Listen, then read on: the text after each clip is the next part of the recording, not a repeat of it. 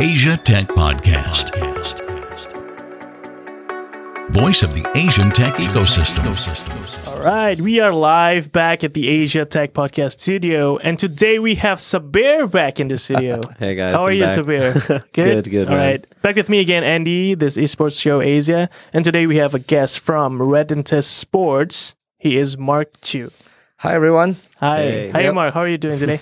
Good. Good. Looking for a barrage of questions coming. Oh yes. So do expect those questions. So anyway, you were telling us right before we start recording, you were previously a DJ, and you had your own show in Australia. Yeah, I think I graduated with a diploma in mass communications. Okay. So used to have a bit of a radio stuff in Nanyang Polytechnic called Radio Heatwave. So we have our own show.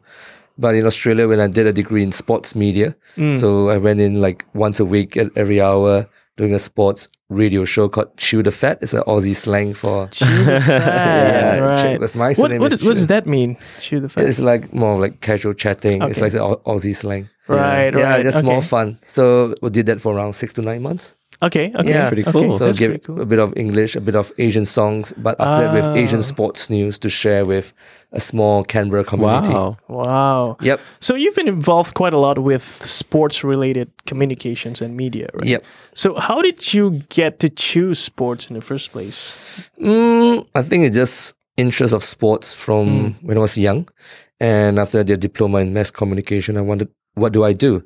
And I went to I like sports, and I want to be. My ambition was to be a sports journalist. Wow. Oh wow! And my idol is this guy called Alan. It's one of the big Martin Tyler. It's a big English football commentator. Yeah. Right. So always want to be like him, and then look for a degree in sports, and then I went to Australia to do sports media. Wow! I see. Yeah, so it's more specific, and I came back to Singapore, and I realized that sports was just growing in Singapore. That was close to 15, 16 years ago. Wow. Yeah. So and then after I got involved, but not in print, not in radio, but I got involved in television. Yes. So yeah, that's one of the things that we're going to be talking a lot about today, especially when it's related to esports. But before that, maybe we can share how you've been spending the last few years within the space, like with sports and esports. Just get us updated on this. Okay, I think since I mentioned that I got involved in the sports industry, so very traditional sports media. So I was in StarHub for 5 years buying sports content for their television stations. And then after that, I went to work in the government for the sports ministry for 2 years before joining a sports marketing agency called MP & Silver. So I left around beginning of last year after 8 years being the head of media sales for the whole Asia Pacific. Wow! Well, in the whole Asia Pacific. Yeah. So how many countries have you been to? I've been to as far as Mongolia. Oh wow! So we do Australia. So we take care of Australia, New Zealand, all the way to Mongolia, excluding Japan and Korea. Okay. Yeah. Wow, that's really interesting. And that's the traditional media side, right? Yeah. So do you mind telling me what do you do, like exactly? What is it? So we are like a sports marketing agency that do broadcasts. So we sell the media rights to big events like the English Premier League in Indonesia. Okay. We have the rights to the FA Cup in the whole Asia Pacific. Right. Serie A, and we were also the partners for the Olympic Council of Asia for the last, I think, the Asian Games in Busan. So that was 2014. Right. Yeah, so last year was in Jakarta. I see. Yeah. So very traditional space for sports. Okay. Yeah. So, then let's ease into the space that we are all excited about today, right? That is esports. Yep. And one of the researchers from Newzoo, they said that the main revenue for esports come from 3 big things. That's sponsorships, of course, advertisements, and number 3 is media rights. Right. And this is the space that you are working in, right? Right. So, I want to get into this deeply, but how do we see media rights being sold in esports? All right. I think at the same time, I think Andy and I'm still learning from the industry. Yes. I just joined. I got a little bit more into esports around 8 months ago. 8 months, okay. Yeah, 8-9 months. But media rights, right? I think if you look at football, Premier League sold in, like I think in Singapore, 250 million US for 3 years. Yeah. Indonesia, 100 of a million for 3 years. Esports, I think, is a very different proposition altogether. If you look at the games or the developers, they've been really going out. Most of them over the first few years was the developers want a slightly different way. Right. Because the main source of revenue is in-game purchases. Yes. So what they do is they give it more or less for free without any much cost to promote the game. So, but I think over the last couple of years, you've seen that there have been a bit of asking for proper media rights. But what's the right amount? We have seen key big numbers being pushed, but that always get the traditional media a bit scared as well. So what's the right balance? You look at it. That's one form of media rights. Another one is streaming. Right, a lot of players, they do streaming as well, right? A lot of the big players earn millions of dollars from streaming. Yes. So I would say I would technically look at two kinds of media. I think one is from the media rights, and one is from the streaming rights from players and teams. I see. Yep. Wow. That's really big, because you mentioned that we all know this. All the content that's related to esports is free. Right. But there have been deals of exclusivity, right? For example, with ESL, they jumped into a deal that didn't really work out too well with Facebook. But now they're backtracking, right? So how do you view this deal that happened? Like, in terms of, were they doing the right thing in the right direction? It's just about the partner that they chose. Maybe a bit of background for people that don't know what. Sure. You go ahead. So what happened was this: ESL, one of the biggest broadcasters of esports content in the world, they do content for things like Counter-Strike, Dota, and they have the rights to distribute that, and they chose the partner Facebook to stream their games exclusively on Facebook. The thing is, nobody was really watching on Facebook. And part of the reason was because the layout and the UI and everything was just not up to standards as compared to the previous partner, which was Twitch. The obvious choice of streaming platform for everyone right now. Right. So what happened was the viewership count went down so far that I don't think people knew that ESL events were happening back then when it was happening. Right. Like, it went from hundreds of thousands to a few thousands. Holy crap. How do you respond to that as ESL, right? So, back to that question. What went wrong there? I think it's all about, I think first market entry first, right? So Twitch came in, they got a market. So everybody who watches games or who esports, they go to Twitch. First thing they go is twitch.tv. They log on, and it's always getting there. Other platforms is like traditional media industry as well, right? I think there's always a big pay TV operator who usually get a Premier League rights. And someone who wants to come in and say, I want to grab that market share. I'll pay an exorbitant amount of money or like a crazy amount of money to get it. But how in the end do we bring that group of people to transfer from Twitch to there? How do they do it? So that's a way of also marketing, and whether how popular is the game as well. Right. So but ESL, we look at it very differently because they are organizers, but they are not developers. True. Right. So, I look at breaking down the various difference from developers to event organizers and then to teams. It's very, very similar to normal sports. Right. But if a developer who actually does it more because they're able to go into the in-game purchases, in-game apps, and say, watch on Facebook. Well, the first port of call when those gamers come in is to go into the games. Right. So if my first eyeball, right? Whereas if I am, example, Valve, or if I am Monton, the mobile games, or I'm in Garena, the first part, if I go into the in-games, I see where can I watch it. And then they will know where to switch. True. Right. But if you're ESL, you're just an event organizer. So how do you drive? Because if they're doing a Dota, but I'm not into the Dota game. Right. I got to do a lot more to bring people to come to that platform. That friction is what's holding back people from switching from Twitch to Facebook.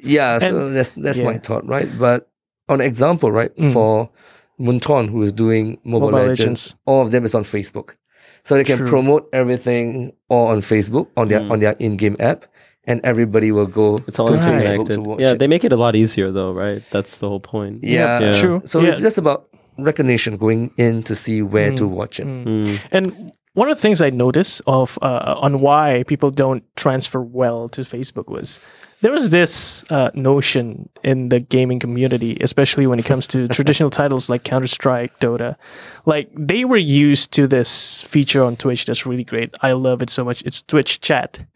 That's a form of entertainment in itself. Right?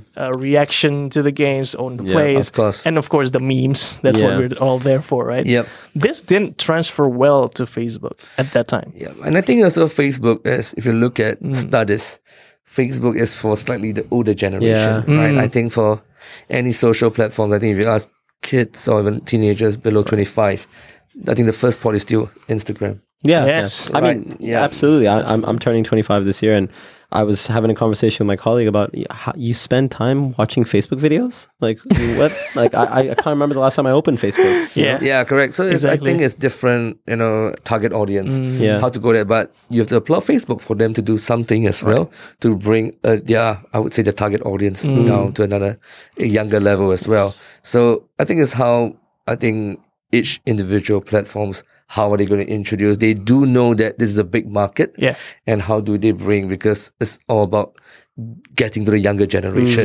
right?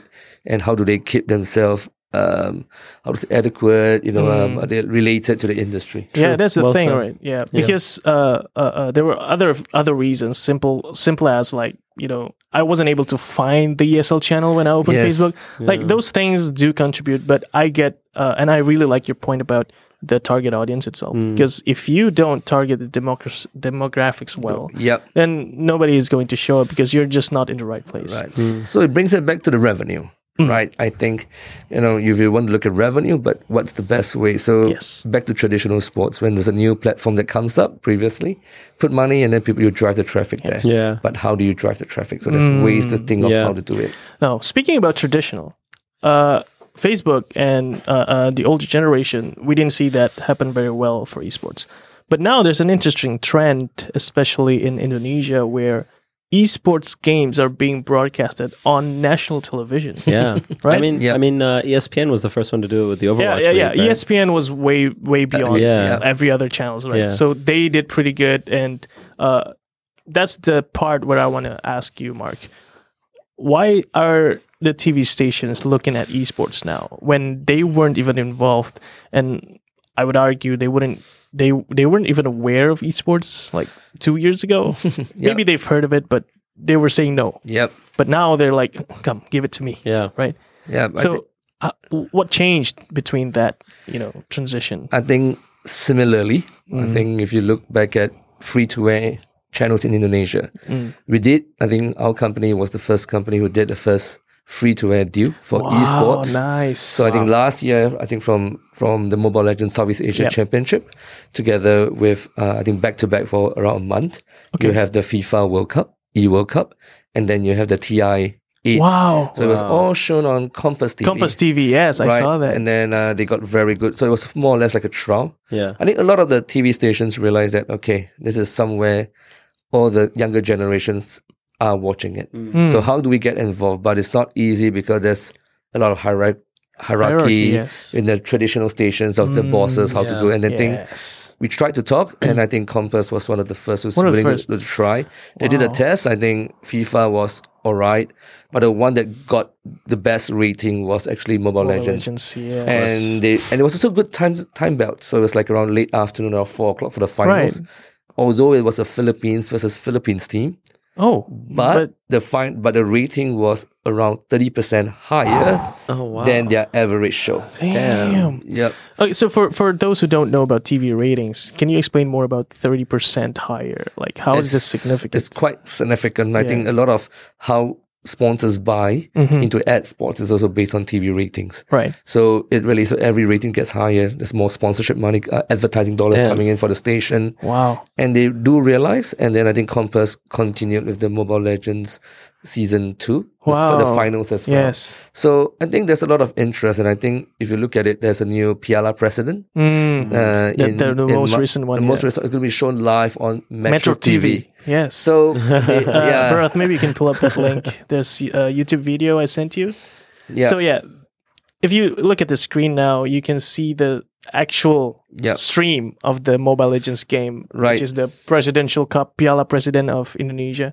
it's actually showed on Metro TV, which is one of the major news channels. Yes. News channels, by the way. That's crazy. I mean, it's a similar competition to Compass. So and this is a mobile game. And it's a mobile game, right? So we're seeing it live. I mean, we're experiencing it firsthand. That these traditional channels are getting so invested in esports. Yeah, I think it's natural because if you look at this, I think it's also the election year in Indonesia as well. I think voters are 17 and above. Okay. If I'm not wrong, you can correct me if I'm wrong. That's correct. Andy. So I think it just makes us well together. And I've been to the event in Indonesia. I've been to a couple of events in Indonesia, and if you look at it, the crowd. I was at a venue, 7,000 packed every day at JI Expo for 2 to 3 days. Damn. And that's how we look at a comparison between if you go to normal, smaller sports events. Right. And everyone around me is 25 and below. And then you tell yourself, okay, this is the next generation. Right. I was watching a football game in Enfield 2 weeks ago. Okay. And please tell me you're not a Liverpool supporter. I am, sorry. Crap. and the one next to me is like 60, 50s. Yeah. Right. You know, and then you realize that we have to get in it. You know, and I think different. I think with esports being part of the SEA Games. Right. Yes. In the later half of the year as well in Philippines. Are you going? I was there for the Jakarta one last year. The Asian Games. I was there for 2 days. So I think I was there for the AOV event. Yeah. Yeah, and it was amazing. I think the setup was really nice. Right. And it was good. So I'm anticipating this. And for the SEA Games this year's official medal sport. Yeah. I do know that the various countries all are very getting ready for their selection trials. Very invested in it. You know, and what are they planning to get the best team? Have they confirmed the games that will be played? Yeah, they have. So there's a total of 6 games. For PC, there's StarCraft, which is the grandfather of esports. There's another PC game, which is Dota. Very popular in Philippines. For mobile, there's Mobile Legends and AOV. Both MOBAs. For the console, there's NBA 2K and FIFA. No. FIFA. Oh, wait. I'm not sure there's what one the more other game. There's one more game. I forgot about it. Tekken. Tekken. Oh, yes. it's Tekken. It's Tekken. Nice. Yes. Your first game. Yeah, my first game. Yes. So Tekken. there are I think 6 games for the SEA Games this year. Yes. And I think everybody is trying to I think that also sets the way for a lot of various federations to be set up, to be officially recognized by their sports bodies. So I think it's linked to the right path. I think. I felt that as well. It's definitely the right direction that we want to see esports going towards. And it really helps boost that interest from the governments especially. Because now they have stake in, getting interested in esports because it's about national pride now. It's not just about, just esports games.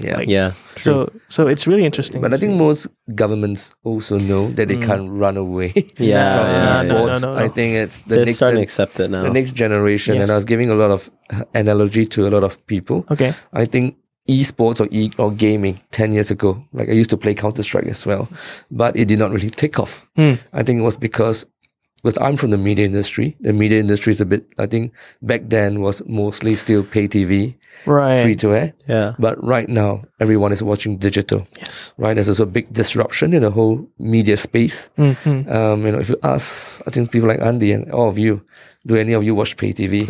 Not at all. I don't even know what pay TV is actually. I can't remember the last time I switched on the cable or anything. So I think times have come. I think a lot of things have changed. So I think it's a good time for esports. I think any kid, my daughters, I spent like last year, we just turned on the EGG channel. From Astro. Yes. So a really nice channel on from Astro. So it's on Singtel. I spent half an hour talking to her. And there was like really a good family bonding time. Wow. With her. And she was, that's really great. Yeah, and then like, okay, so I think that I have to get involved. Wow. And like, that was like your realization because of that conversation you had with your daughter? Or was it just something I think there's a lot of small lipstick tests that I really did. So I'm working with EGG a bit, helping them to distribute in Indonesia. So did you work with the Mata Kerbau series? No, I didn't. Okay. But when I tried to, like I said, bring those events into Compass, we try to put a channel onto a pay TV network. We had some games cards that can get diamonds, Yeah. And I went to one of the pay TV networks. I said, I have 10 cards. Just shout out loud to your staff. Right. Come up to 20 minutes later to the front desk and can give you. And within 20 minutes, there was 50 people waiting for it. Ooh, damn. And to me, is that it shows something. It shows. Yeah. Yep. And I just had a chat with a couple of them who wanted. Even the CEO came out. The CEO? And was he there for the card? No, he asked me, so what's the commotion about? Right. Why is everybody over here? So that shows like small stuff. And then what Compass did. So I went for the Mobile Legends Southeast Asia Cup as well. So that really shows me that this is an industry to put time into it, to learn more about it. Like I said, I'm still learning. And at the same time, a lot of stuff.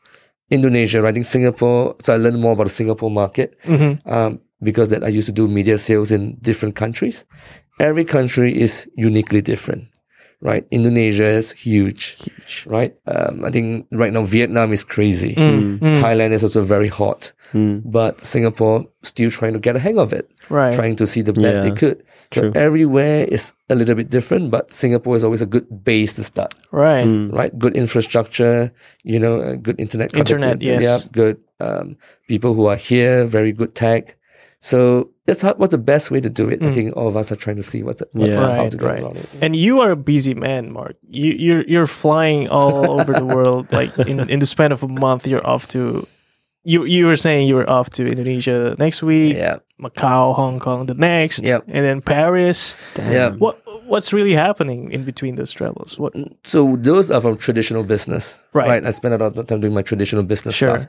But as I get more and more involved in esports, right, I think I was telling my business partner, then I think I thought I was doing like 20-30% of my time onto esports. Right. But as we go along with the last 3 months, I think half of my time is on esports. Wow. So I was in UK. Okay. So I met with Esports Insider in UK. Had a good chat with them, with Sam. And then after I went to see the Gfinity arena as well. It gives me to learn, to see more. And I think this industry is not keeping to yourself. It's about sharing. So we exchange a lot of ideas, how to bring traditional sports into a sports as well. Absolutely. So we work very closely with teams, like Team Flash. Flash. We work quite closely with Terrence. So how do we professionalize the team? How do we do it? And how do we work together? I think to grow the industry. Yeah, that's amazing because one of the events you did with Team Flash was in Indonesia, right? Yes. That was back in January, but there was another link. So talk us through what you did in this conference. Like, what was it about? I know it's about the FIFA, right? You were having a show match. A show match. Yeah. I think there was it was a FIFA 19 show match. It was called E+ Sports. E+ Sports. Yeah. And interestingly, when we look at it, I think we wanted to bring traditional sports coming into esports.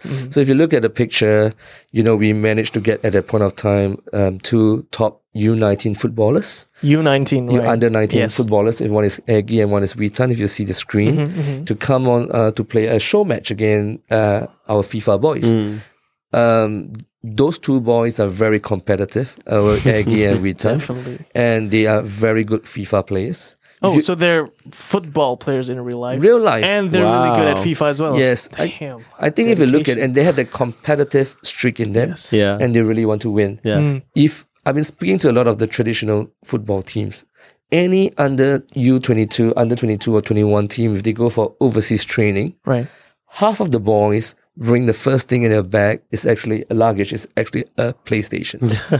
Wow. That's not hard to believe, actually. Yeah, and then they go to the hotel room and they hook it up. Yeah. If you know that in the World Cup last year, England had a Fortnite room. Itself, right? Yeah. That's crazy. I think we bring it back to one of the Barcelona players, Zamba Dembele. Wow. He was late for training because he was playing games the night before. So it's real, right? I think this younger generation are also very involved. Yeah. And we did one similar showcase match against the Singapore under 23 team last year on the I think the same weekend as the World Cup final where they play against Team Flash as well. Right. And Team Flash also had a couple of games last year during the ICC against a PSG esports team. Wow, PSG. And PSG also invested a lot of money. into esports. They just invested in the Indonesian team, RQ. RQ for Mobile Legends. Yes, so if you can see, like I think they invested in PSG LGD. Yeah. For Dota 2, and they came runner-up. So runner-up at TI. That's like millions of dollars in your bag. Yeah, and I think for PSG, perfect branding. Yeah. If you look at any Dota player now, the first football club that come to their mind is PSG. Smart. Right. Amazing. So the best branding you can get, and you pay that sponsorship money a fraction of a football player money. That's crazy. And I think that was really, really well done. So I think a lot of traditional football clubs, brands are coming to look at it. Yes, definitely. Yeah. Like a lot of even NBA teams are coming in. The professional players from the NBA, like retired players, Michael Jordan. Like these guys are getting into esports in one way or another. So here's my thought, right? And correct me if I'm wrong or comment on it, but I'm of the opinion that there's going to be a big mass consolidation at some point where we don't see local or national teams anymore. It's more like, international big team bodies, like we're talking about NBA teams getting into the mix, football teams getting into the mix. At some point, you're just going to see like PSG having like 10 different teams of 10 different things, right? Yes. That's what I think. It's already happening, actually. Yeah. Like one of the games I follow closely is Counter-Strike. And one of the teams that's at the top of the world is FaZe Clan. Yeah, FaZe. So FaZe Clan, the Counter-Strike team, they have 5 players. They're all from different nationalities.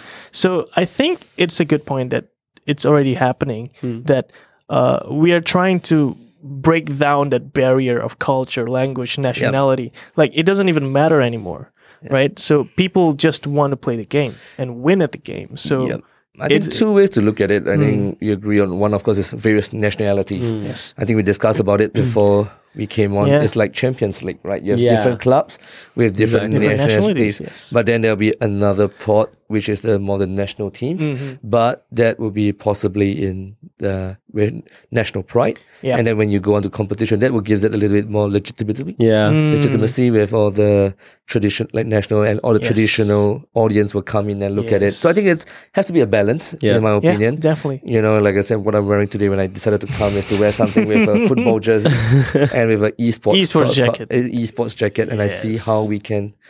It's going to be a lot of consolidation, working together. And that's a perfect representation, actually. Like absolutely, sports, there's a layer of esports in it, right? Yeah. So I think as the future is bright, I think there's a lot of potential. I think if you look at the various games, like FIFA has been in, like FIFA 19.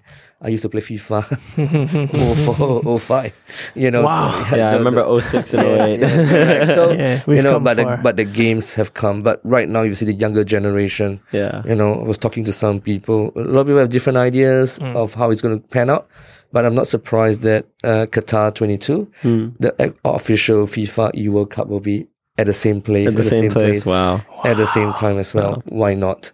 Yes. So, it is what it is. I think the kids nowadays, are playing games. Yes. In a way is how do we come in?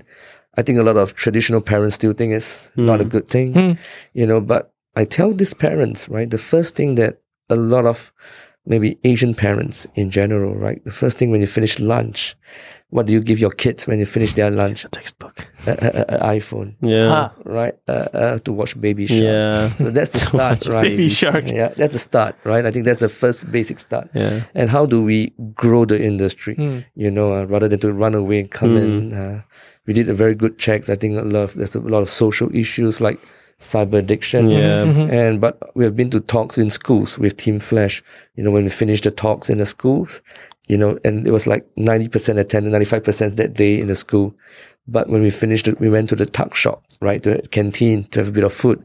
The boys were just crowding around the players and asking them, how can I be an esports player? So to me is that I used to like football players, and I learned from them. I idolize, I respect them, and I model myself from them. So we have to create this teams, these boys, to give a good impression, to give be a good role model for the younger generation. Absolutely. And that gives a good way for parents to feel that esports is a good form of way of engaging with their kids. Yes. Definitely. Yeah. So, I'm a parent. I have 2 daughters. Yeah. So, I was speaking to a couple of friends yesterday.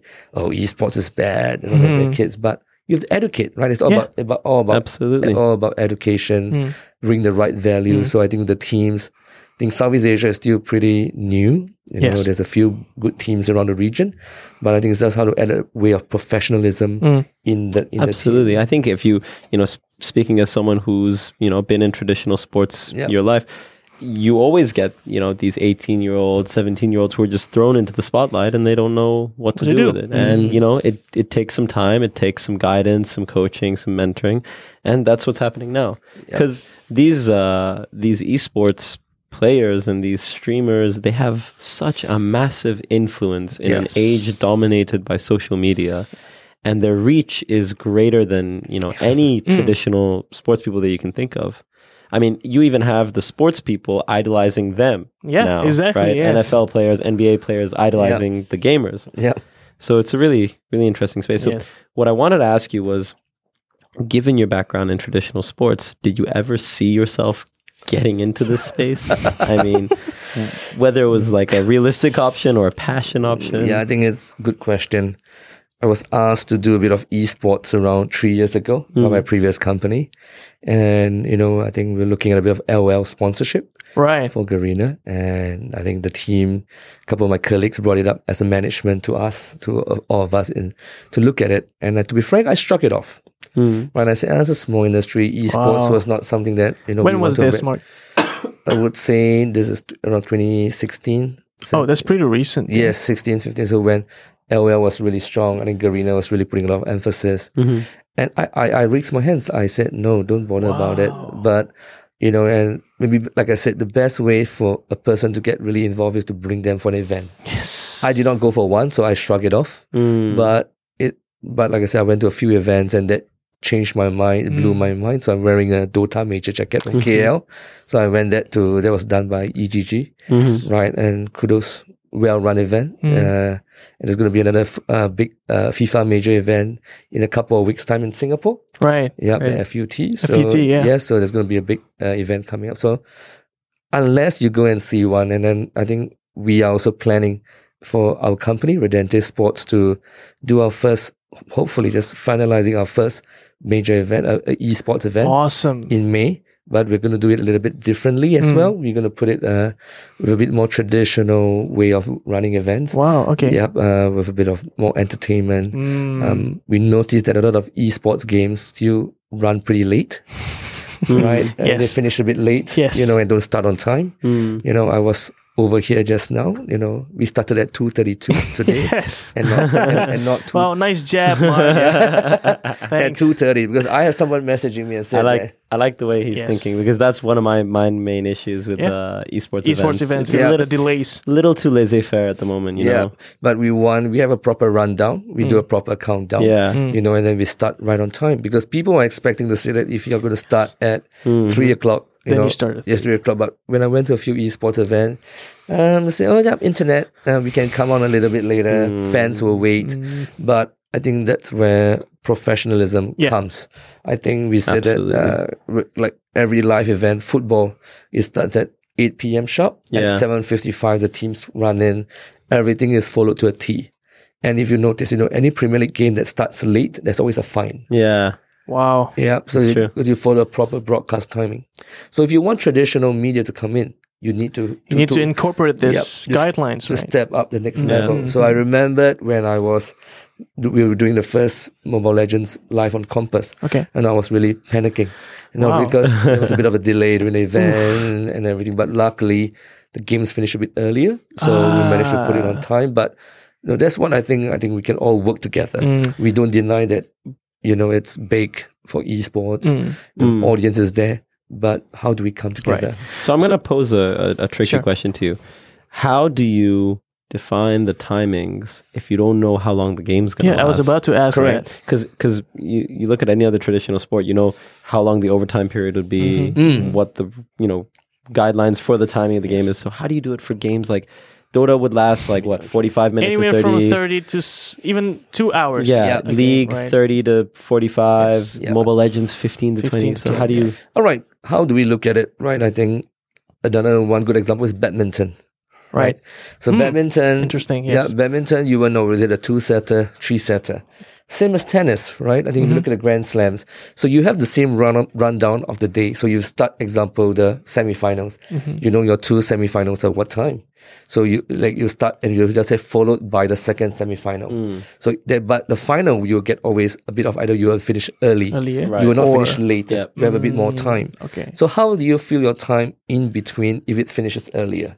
Right. You have to think of ways to engage the audience, ways of thinking of how to do it. NBA, right? You will know how many free throws are there, how late do you finish. So whether it's an overrun, is it OT? But then how the TV channels actually plan fill that program. Gaps, So if you finish early, your host should be ready and not, what am I going to do? Right. So you should already have backup plans, scenario plans of if you finish half an hour earlier, what we're going to do. It's not, by the way, I'm doing this. By the way, I'm doing that. But you already have all the various scenarios that if you finish 15 minutes early, this is the throwaways we're going to do. If you finish half an hour early, we're going to have a performance coming up. So all these are planned. All these are not by the way. Right. Gotcha. What about if it's a late game? We were talking about games that finish early, right? So we have to fill gaps in between. But how about when the games end really late? So example, we say it's like semi-finals and finals. So semi-finals 1 and 2 will start on their own, is back to back. But we always put a final that we know that you will not finish as late. I think Dota is a bit hard because Dota is very harder, long. But if you look at mobile games, it's slightly easier. 20, 25, 30 minutes. You can't go past 30 minutes. So you plan, if it's a BO3, so I plan it's a 1.5 hour game. But then if you finish half an hour, what do you do within earlier? So it's all about planning. I see. So can you open my eyes? Because I know for League, it's structured such that no 2 teams will ever play at the same time. Like it's always one team, then the next team, then the next team. You understand what I'm trying to say for here? Leagues or for League of Legends. In a tournament? No, during the regular season. Like it'll be like 100 Thieves versus Team Liquid. Then it's Echo Fox versus Cloud9. It won't be like 100 Thieves versus Team Liquid and Echo Fox versus Cloud9. Okay. Yeah, maybe would that resolve some issues there or no? No. So what you do is then you have 2 streams, right? Like badminton. Yes. Badminton, you have 2 courts, 3 courts, 4 courts. No matter what, especially in the earlier rounds, it could be. I think esports is a bit different. It's a group phase. There's always a double elimination.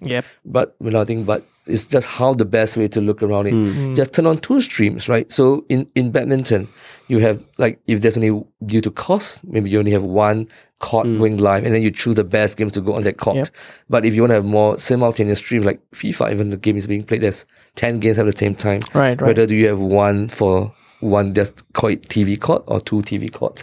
So you just have to plan and see what's the budget you have. Can you do that with TV? Traditional television? So like right now, what you do is then you have to open another channel. So it means instead of 1 channel. So that's where you look at, Compass was or even traditional free-to-air, it's only 1 station. So usually they'll pick just 1 court. Just 1 court. The best court. But if you go into pay TV, then you have those different channels like ESPN. There's a few channels between. Then if you have digital can have multiple you can just streams. do whatever you want. Then any of their fans can go to different cliques. Depending on what team they support, right? Yeah, that's the way we do it. So this does not happen in LoL? No, in LoL it's the day starts, so it's 2 days, Saturday, Sunday. The day starts at midday. You have the first 2 teams play, then the next 2 teams, then the next 2 teams, then the next. And then you finish really late. Yeah, you finish really late. So what do you do? Start earlier then. Yeah, but you start. The thing is, I can't think of any. But I don't watch enough of the Korean and Chinese streams.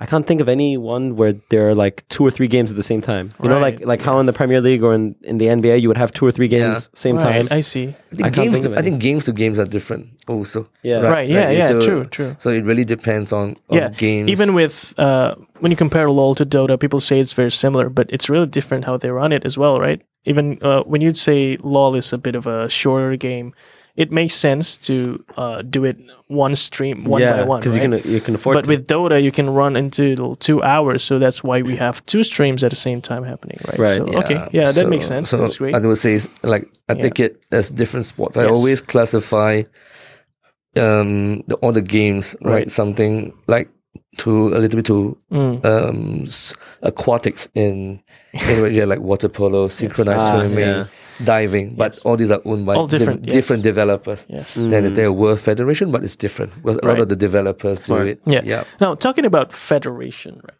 We are getting to a point where I think we need governance in esports. Yep. So what's your take on governance? How do we even begin to talk about this or, even start a federation for esports? No, I think it's an interesting discussion. Yes. I think the official esports federation is set up in Singapore. Yep. Right.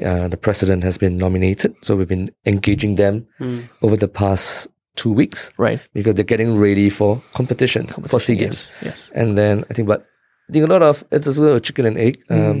Whether should we park a lot of discussion? Esports, is it sports, right? And whether should we park under the sports federation or sports ministry, or is it a youth ministry? Because it's really a youth. So it's always a debate. Wow. Yeah. But I think with official sports recognition coming up, I think last year IOC also did a bit of discussion on esports as well. Yeah. In Lausanne. So I think there's going to be a bit more, ideas like forming of all these federations coming up. But I think they are more for performances. So I think it's to look at it. So they will really care for the players, the athletes when they go for major events. Right. So like your SEA Games, your official big tournaments, or even like your Olympics, right? So if you look at major sports, they have like 2-3 big events every year. Or Olympics is every year, every 4 years. Every 4 years, yeah. Winter Olympics is every 4 years. But then but they really take care of more of the players. Yes. But then there'll be always another federation like SCOGA in Singapore. So, but SCOGA is doing a good job for the academy, doing coaching courses. But how do you work together? I think, and I see there's a lot of synergy between both parties. And I'm happy to see that for Singapore. But Indonesia, Malaysia, I think everybody is trying to get a hang of it. And what's the best way? But is there really a designated way? Right. Everybody is still trying to I guess we still have to wait and see for this, especially here in Southeast Asia. But I think we're going in the right direction, especially with SEA Games and everything. Yep. One thing, though, in the world stage, there was a thing that's happening in the past few weeks in Counter-Strike. So now what's happening is the Intel Extreme Masters in Katowice, Poland. And this is considered one of the biggest majors in Counter-Strike. And I think, I'm not too sure about this, after this major, they're going to have a player break for about 2 months where they can choose not to compete in games. And so the majors were supposed to work around that player break. But suddenly, StarLadder, one of the majors in Counter-Strike as well, they announced a major right after that break. And players have been complaining, like left and right? So the problem there I see is the business driver of things. Like these majors, these organizers, they don't put too much mind into the player break or whatever. So do you think this is going to be a problem moving forward, especially when we talk about governance, right? I think similar to sports. Very, very, very similar to sports. Like I think if you look at tennis players, they play throughout the whole year. 4 Grand Slams. They finish it in a year in October, November, but then they have a lot of I think they finish up with the ATP tour at the end of the year. Okay. They limitedly only have a 1 month break. Yeah. And then they start again. And the players are complaining not enough rest. Right. Similar to football, right? You play the whole season, you finish in May. If you have a World Cup year, you go to June, July, and in theory you only have 2 weeks break. And then you come back and play again. How do you define burnout, injuries, and stuff like that? So that's where FIFA is looking at the calendar. Everyone is looking at the calendar. Well, that's where you have an official world body. Yeah. Like I think cricket, also they play throughout the year, and they don't have much of a break for cricket.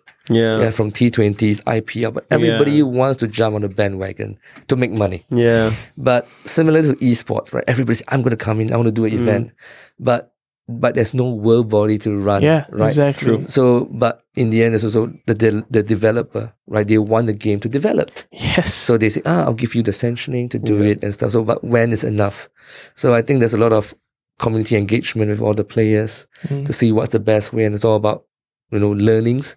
And there's no right solution, I would say. But the players don't take part, right? True. But in the end, I don't see much of like a regulation like world ranking points, so like Dota does, right? But some other games don't. Yeah. Right? Maybe CS is not really. It's not really that. Yeah. So every player to make maximum revenue, they'll go for every event. Yeah. Because to them it's making a living. Yes. Yeah. So, but there's no regulation. The games are not regulating it. Dota is still fixed. Yeah. Yeah. Some games are more mature.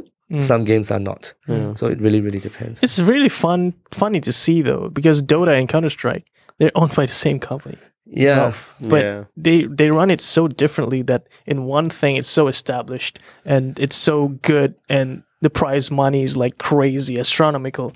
But the other side is complaining about this when they are run by the same company. So I think they have a lot of them different product teams at the point of time, so different people managing different titles, different KPIs as well. So it really, really depends. Right. And also team event is where you really need 5 people to play. Yeah. Individual event is a bit more. So it really depends on the various sports, various games. Yes. So do you think these players have the right to complain about it, or do they just have to suck up to it? No, I think they have. I think every player always have a right. Every athlete always have a right, right? I think even for professional sports body, there's always an athletes commission to look at the welfare of the players. But that's where, even in SNOC, there's always an athletes commission. Even in Badminton World Federation, there's always an athletes commission. So they'll get to listen the feedback of the players and to give back and to say what is done, what needs to be improved. That's the same, but esports doesn't have a federation. Yeah, and the games are owned by companies driven by profit. So it's really a different ballgame altogether, right? So, but like I said, in the end, these players are the stars. Yes. How do they want to do it? It's really about being responsible, right? You only have also esports career is pretty short, right? I may be wrong. Please correct me. No, it's generally 3 to 4 years. So every of them want to make the maximum revenue. Yes. After that 4 years, a lot of them goes into coaching. Yeah. A lot of them goes into streaming. So we have talked the whole ecosystem. I was in Taiwan talking to a few people. So one of the biggest esports champions 7 years ago, what are they now? He's actually a delivery driver. Damn. Wow. Yeah, but so after the euphoria of being a winner, it's the same as sport. Like you spend all your money. Yeah. Like what football was 20 years ago, right? You get drunk and stuff. Yes. But they don't see a future. But right now, over the last 5 years, a lot of sports goes into people like being a pundit. They may come onto a show to do something. They may become a coach. They may become other back behind the scenes, a director of football. So we need to create an ecosystem for players who finished and to come back to the industry to contribute. They may win their money and everything, but they're the best people who been there, done that, to come back to the contribute. But we have to keep engaging them and to grow the whole ecosystem. Right.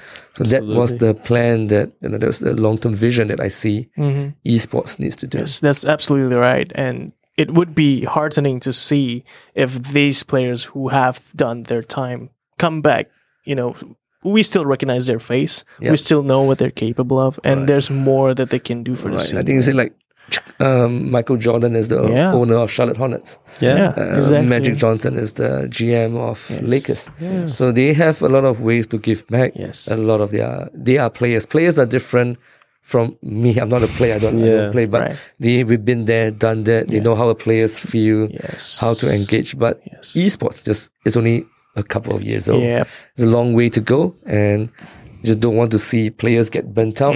Players just leave the industry. We have seen people come and go very fast because the money is not there after a while. So I think that's a whole ecosystem that all of us have to see how to come in. Sponsors are looking at it. Right. We've been doing quite a few.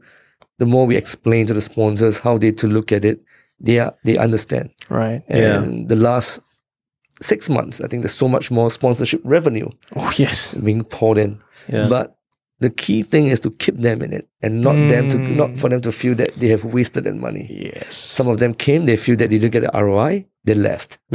So, but we really have to see how to keep them. Can we convince them? Like when they talk about ROI, is there can we fulfill those ROIs? I think it depends. I think sponsorship is always the toughest money to get. But once you get it, you have to know what's the client's mindset, how to do it, how they want their ROI. And it's a lot about relationship. To keep the relationship, to really go with them. And a lot of this brands are still very traditional. You know, like I said, like sports, a lot of the people at the federations are so traditional. So how to convince them? It's not about just giving them the stats of, you know, number of people watching, but they need context. To build relationship, have dinner, drinks, catch up with them, see what they want. Right. Okay, so that's sponsorship. Yeah. Let's try and talk about this. Talking about retiring players, most pro players who have done their competitive scene, they transition into streaming. And streaming is one of the things that's really happening right now. And I think it's one of the things that can be monetized in esports, right? So what is your take on streaming, like, you know, individual players, individuals streaming on their own without having anything to do with traditional media or companies? No, I think it's a good legitimate way of revenue. And my kids watch us YouTube and they watch us people to make slime. Right? The first thing that you slime, right? The kids is how do you do slime, right? But that's also an instructional video, right? And also similar to players going to do streaming, right? They look at, say, and these kids, like I said, they are role models. These players, legends, are all role models. So how do you? They are there. They have a very good level of respect that people sees them. So from there, they get a crowd. Like last time, maybe if I have a one-on-one session with Marco van Basten, who's my favorite player, I will look at him. But we don't have the means and ways back then of the internet to do it, you know. But now they have the way of engagement is getting closer to your idol. How do you do it? So why not? Most of the younger generation, like I noticed that a lot of them have different ways. Like if you look at when they have lunches, a lot of us maybe will say we go out for lunch. And what they do is they take away, bring it back, and they're on their screen do it while watching their favorite heroes watching it. So, but that's a lifestyle, right? That's a lifestyle change. If you talk to any Food Panda, Deliveroo, Grab Food, I'm always curious that why the business is so good. I have a big hawker center opposite my flat, and it's one of the best. But I still see Deliveroo, Food Panda, and come. So I asked them, so who are your people buying it? The kids. Yeah, right. All right. The way they just like to go on, order their food. But they just want to leave the house. And most parents have this fear. Right. I've been talking to a few parents, even in Indonesia, Singapore. Indonesia parents are telling me, even Singapore, I want my kids to get out. I don't want the kids to stay at home anymore.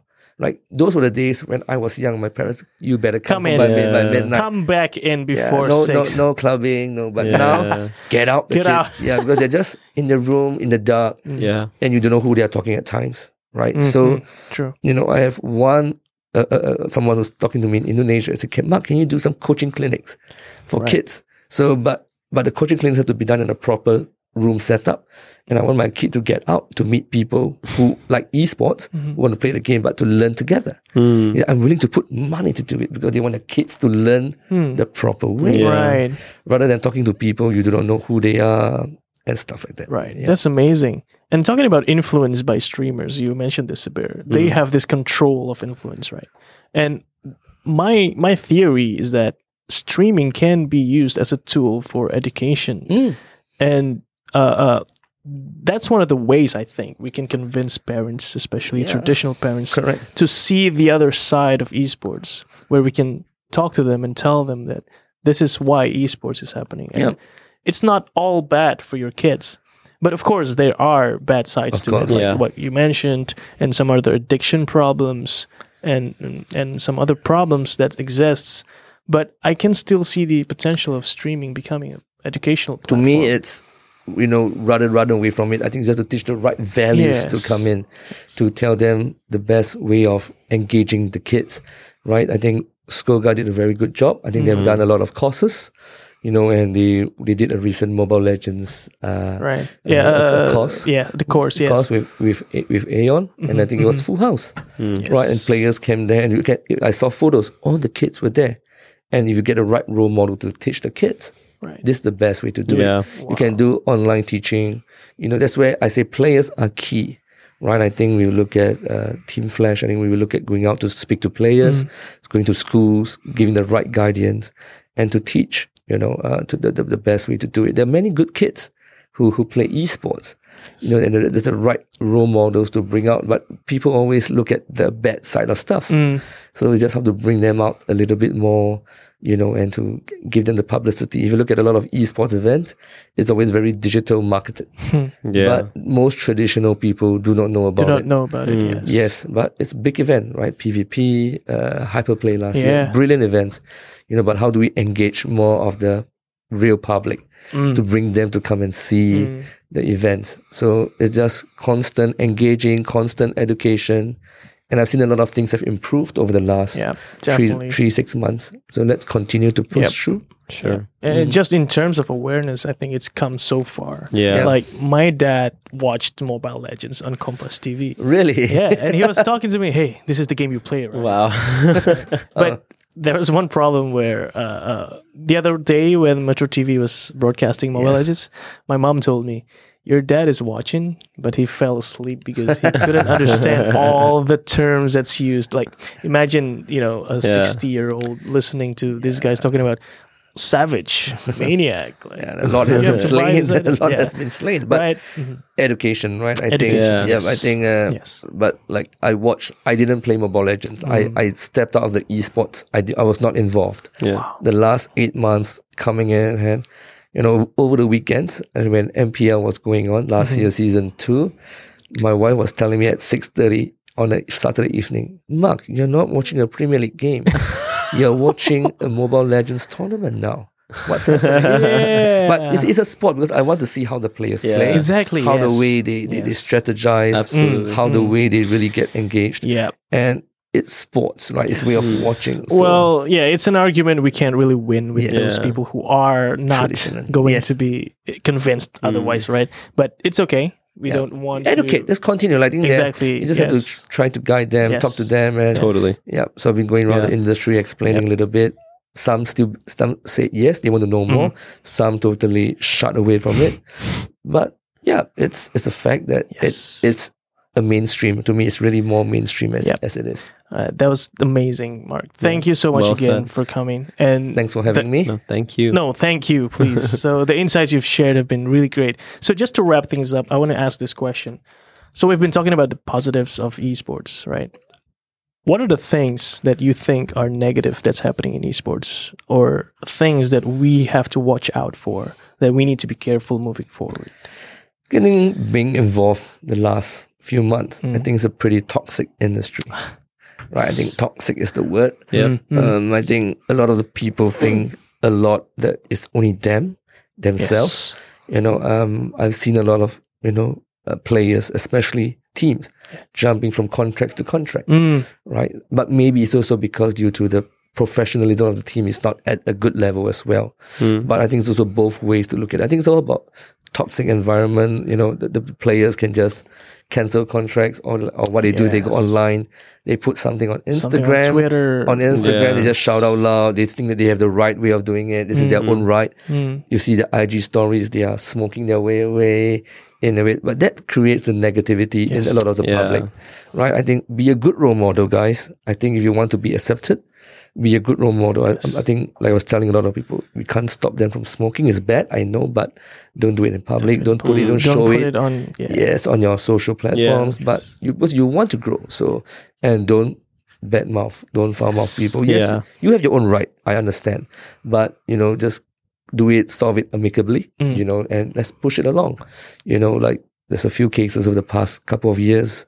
We shall not say them, but I think with a bit more engagement, communication, and maturity, I think that can be easily solved. And I think, but it's a society issue as well, right? I think the kids, definitely a society, definitely, definitely. I have people talking to the kids. I was talking to some people, some of my cousins, right? They said, I've gotten a part-time job after graduation. They're only paying me $1,500 a month. Right? For part-time, that's pretty good. Like there's a contract. But some of them say, but if I stay at home, I get paid $700. And my mom gave me $800 a month. So why do I work? Right. Oh, man. But it's like a society thing, right? So I think it's about engagement, learning, and everything. So it's not say like I will solve it overnight. Sure, of course. There's no such thing. Yeah, like I said, esports, right? You look at the Vietnamese players, the Indonesian players, they're more hungry. Yeah. Oh, yes. Yeah, because Definitely. to them, 500, 700 US is a lot of money. A lot of money. Yeah, but for Singaporeans, 700 may not even be enough for a day-to-day because expensive, right? Yeah. High cost of living.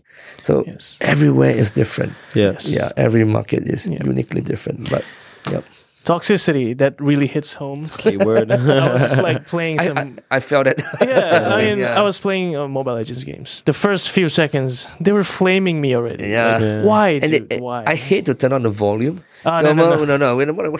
It'll keep going on. Definitely don't no. want the volume Definitely no. I mute everyone every time. Okay, All right. I'll get your nick later, Andy. Yes, we have to play together. And gaming. and be good on me, okay? Be good on me. Definitely. Come on. Yeah. I'll coach you. Okay, cool. All right. So thank you so much, Mark. It's been really a pleasure. Yeah. for Thank you. The insights you shared were great. I hope to see you again on the show sometime. So you'll come back. Yeah, pretty be sure. back. Bring a bit more people Yes. in as well. Yes, definitely. So, all right, before we end the stream, I just want to do a few shout outs to our patrons. Yep. So, we just started our Patreon page, and you listening to this show and thinking, oh, I want to listen to more of this and, bringing more people like Mark over, then you can head over to our Patreon page. That's patreon.com/esportsasia, and you can support us in any way you can, engage with us, and share it to others. And for now, we just want to give a shout out to a few of our patrons. The first one we have is Jared Chan. He's a really great friend of mine. He was an ex-teammate from Counter-Strike, and he's been pledging monthly for now. So thank you, Jared. Thanks, Jared. I have also a few friends, Nicholas William, Bianca, Brian Adam, and of course Brian Adams. No. Well, It's a good one. yes. Damn. And of course, the owner of Asia Tech Podcast, Graham Brown. Thank you so much, guys. Thank you, everyone. Your support means everything. You are the reason why this is possible. And moving forward, we hope to see more people like you to join us in this We journey. should bring Brian Adams on the show. So before we let you go, we have a little tradition. Yep. We ask the guest at the end of the show who you would like us to bring on next, and you can be as wild crazy as you want. with your suggestion. Good question, actually. This has never come in mind. Yep. I don't know. I would say get a bit more traditional people to come in. I think I think you have been having a lot of esports people, digital space people. I think why don't you bring a bit more of the traditional people to come in? I think let them know more about you guys. Sure. Let the esports industry know more about them. Yeah. Even people like Sports Singapore CEO Lim Teck In. Let That's awesome. Not Yeah. a bad idea. We'd love to see how the conversation goes because Yeah. we'll be learning off of each We are other. learning, yep. And that would be a great move Definitely. together for the show, for the industry. Yeah, bring more traditional people. Let them see the good job that you guys are doing. Oh, thank you. Thank you very engaging. And like I said, until they see it themselves, they will believe in it. Yes. All right. Thank you so much, Mark. That was a Cheers. great recommendation. We'll do that someday. I'll pass his contact to you. Yes. Oh. Even better. Even We'll give better. you Brian Adams. Okay. All right. Thank you so much. Thank you, Sabir. You're Cheers. back. Welcome back. be Glad to back. have you again. Thank you, Mark. Thank you. We just can't wait for you to do what you do best with the tournaments coming up with Yep. Reddentes, and of course, looking forward to seeing you sometime soon, maybe back in Indonesia. But with that, we'll just end this episode right now. Thank you guys so much for tuning in. Like, subscribe, share, and of course, support us all the time. Thanks, guys. Thank you so Cheers. much. Peace. Cheers. We'll see you in the next one. You've been listening to Asia Tech Podcast. Find out more at atp.show.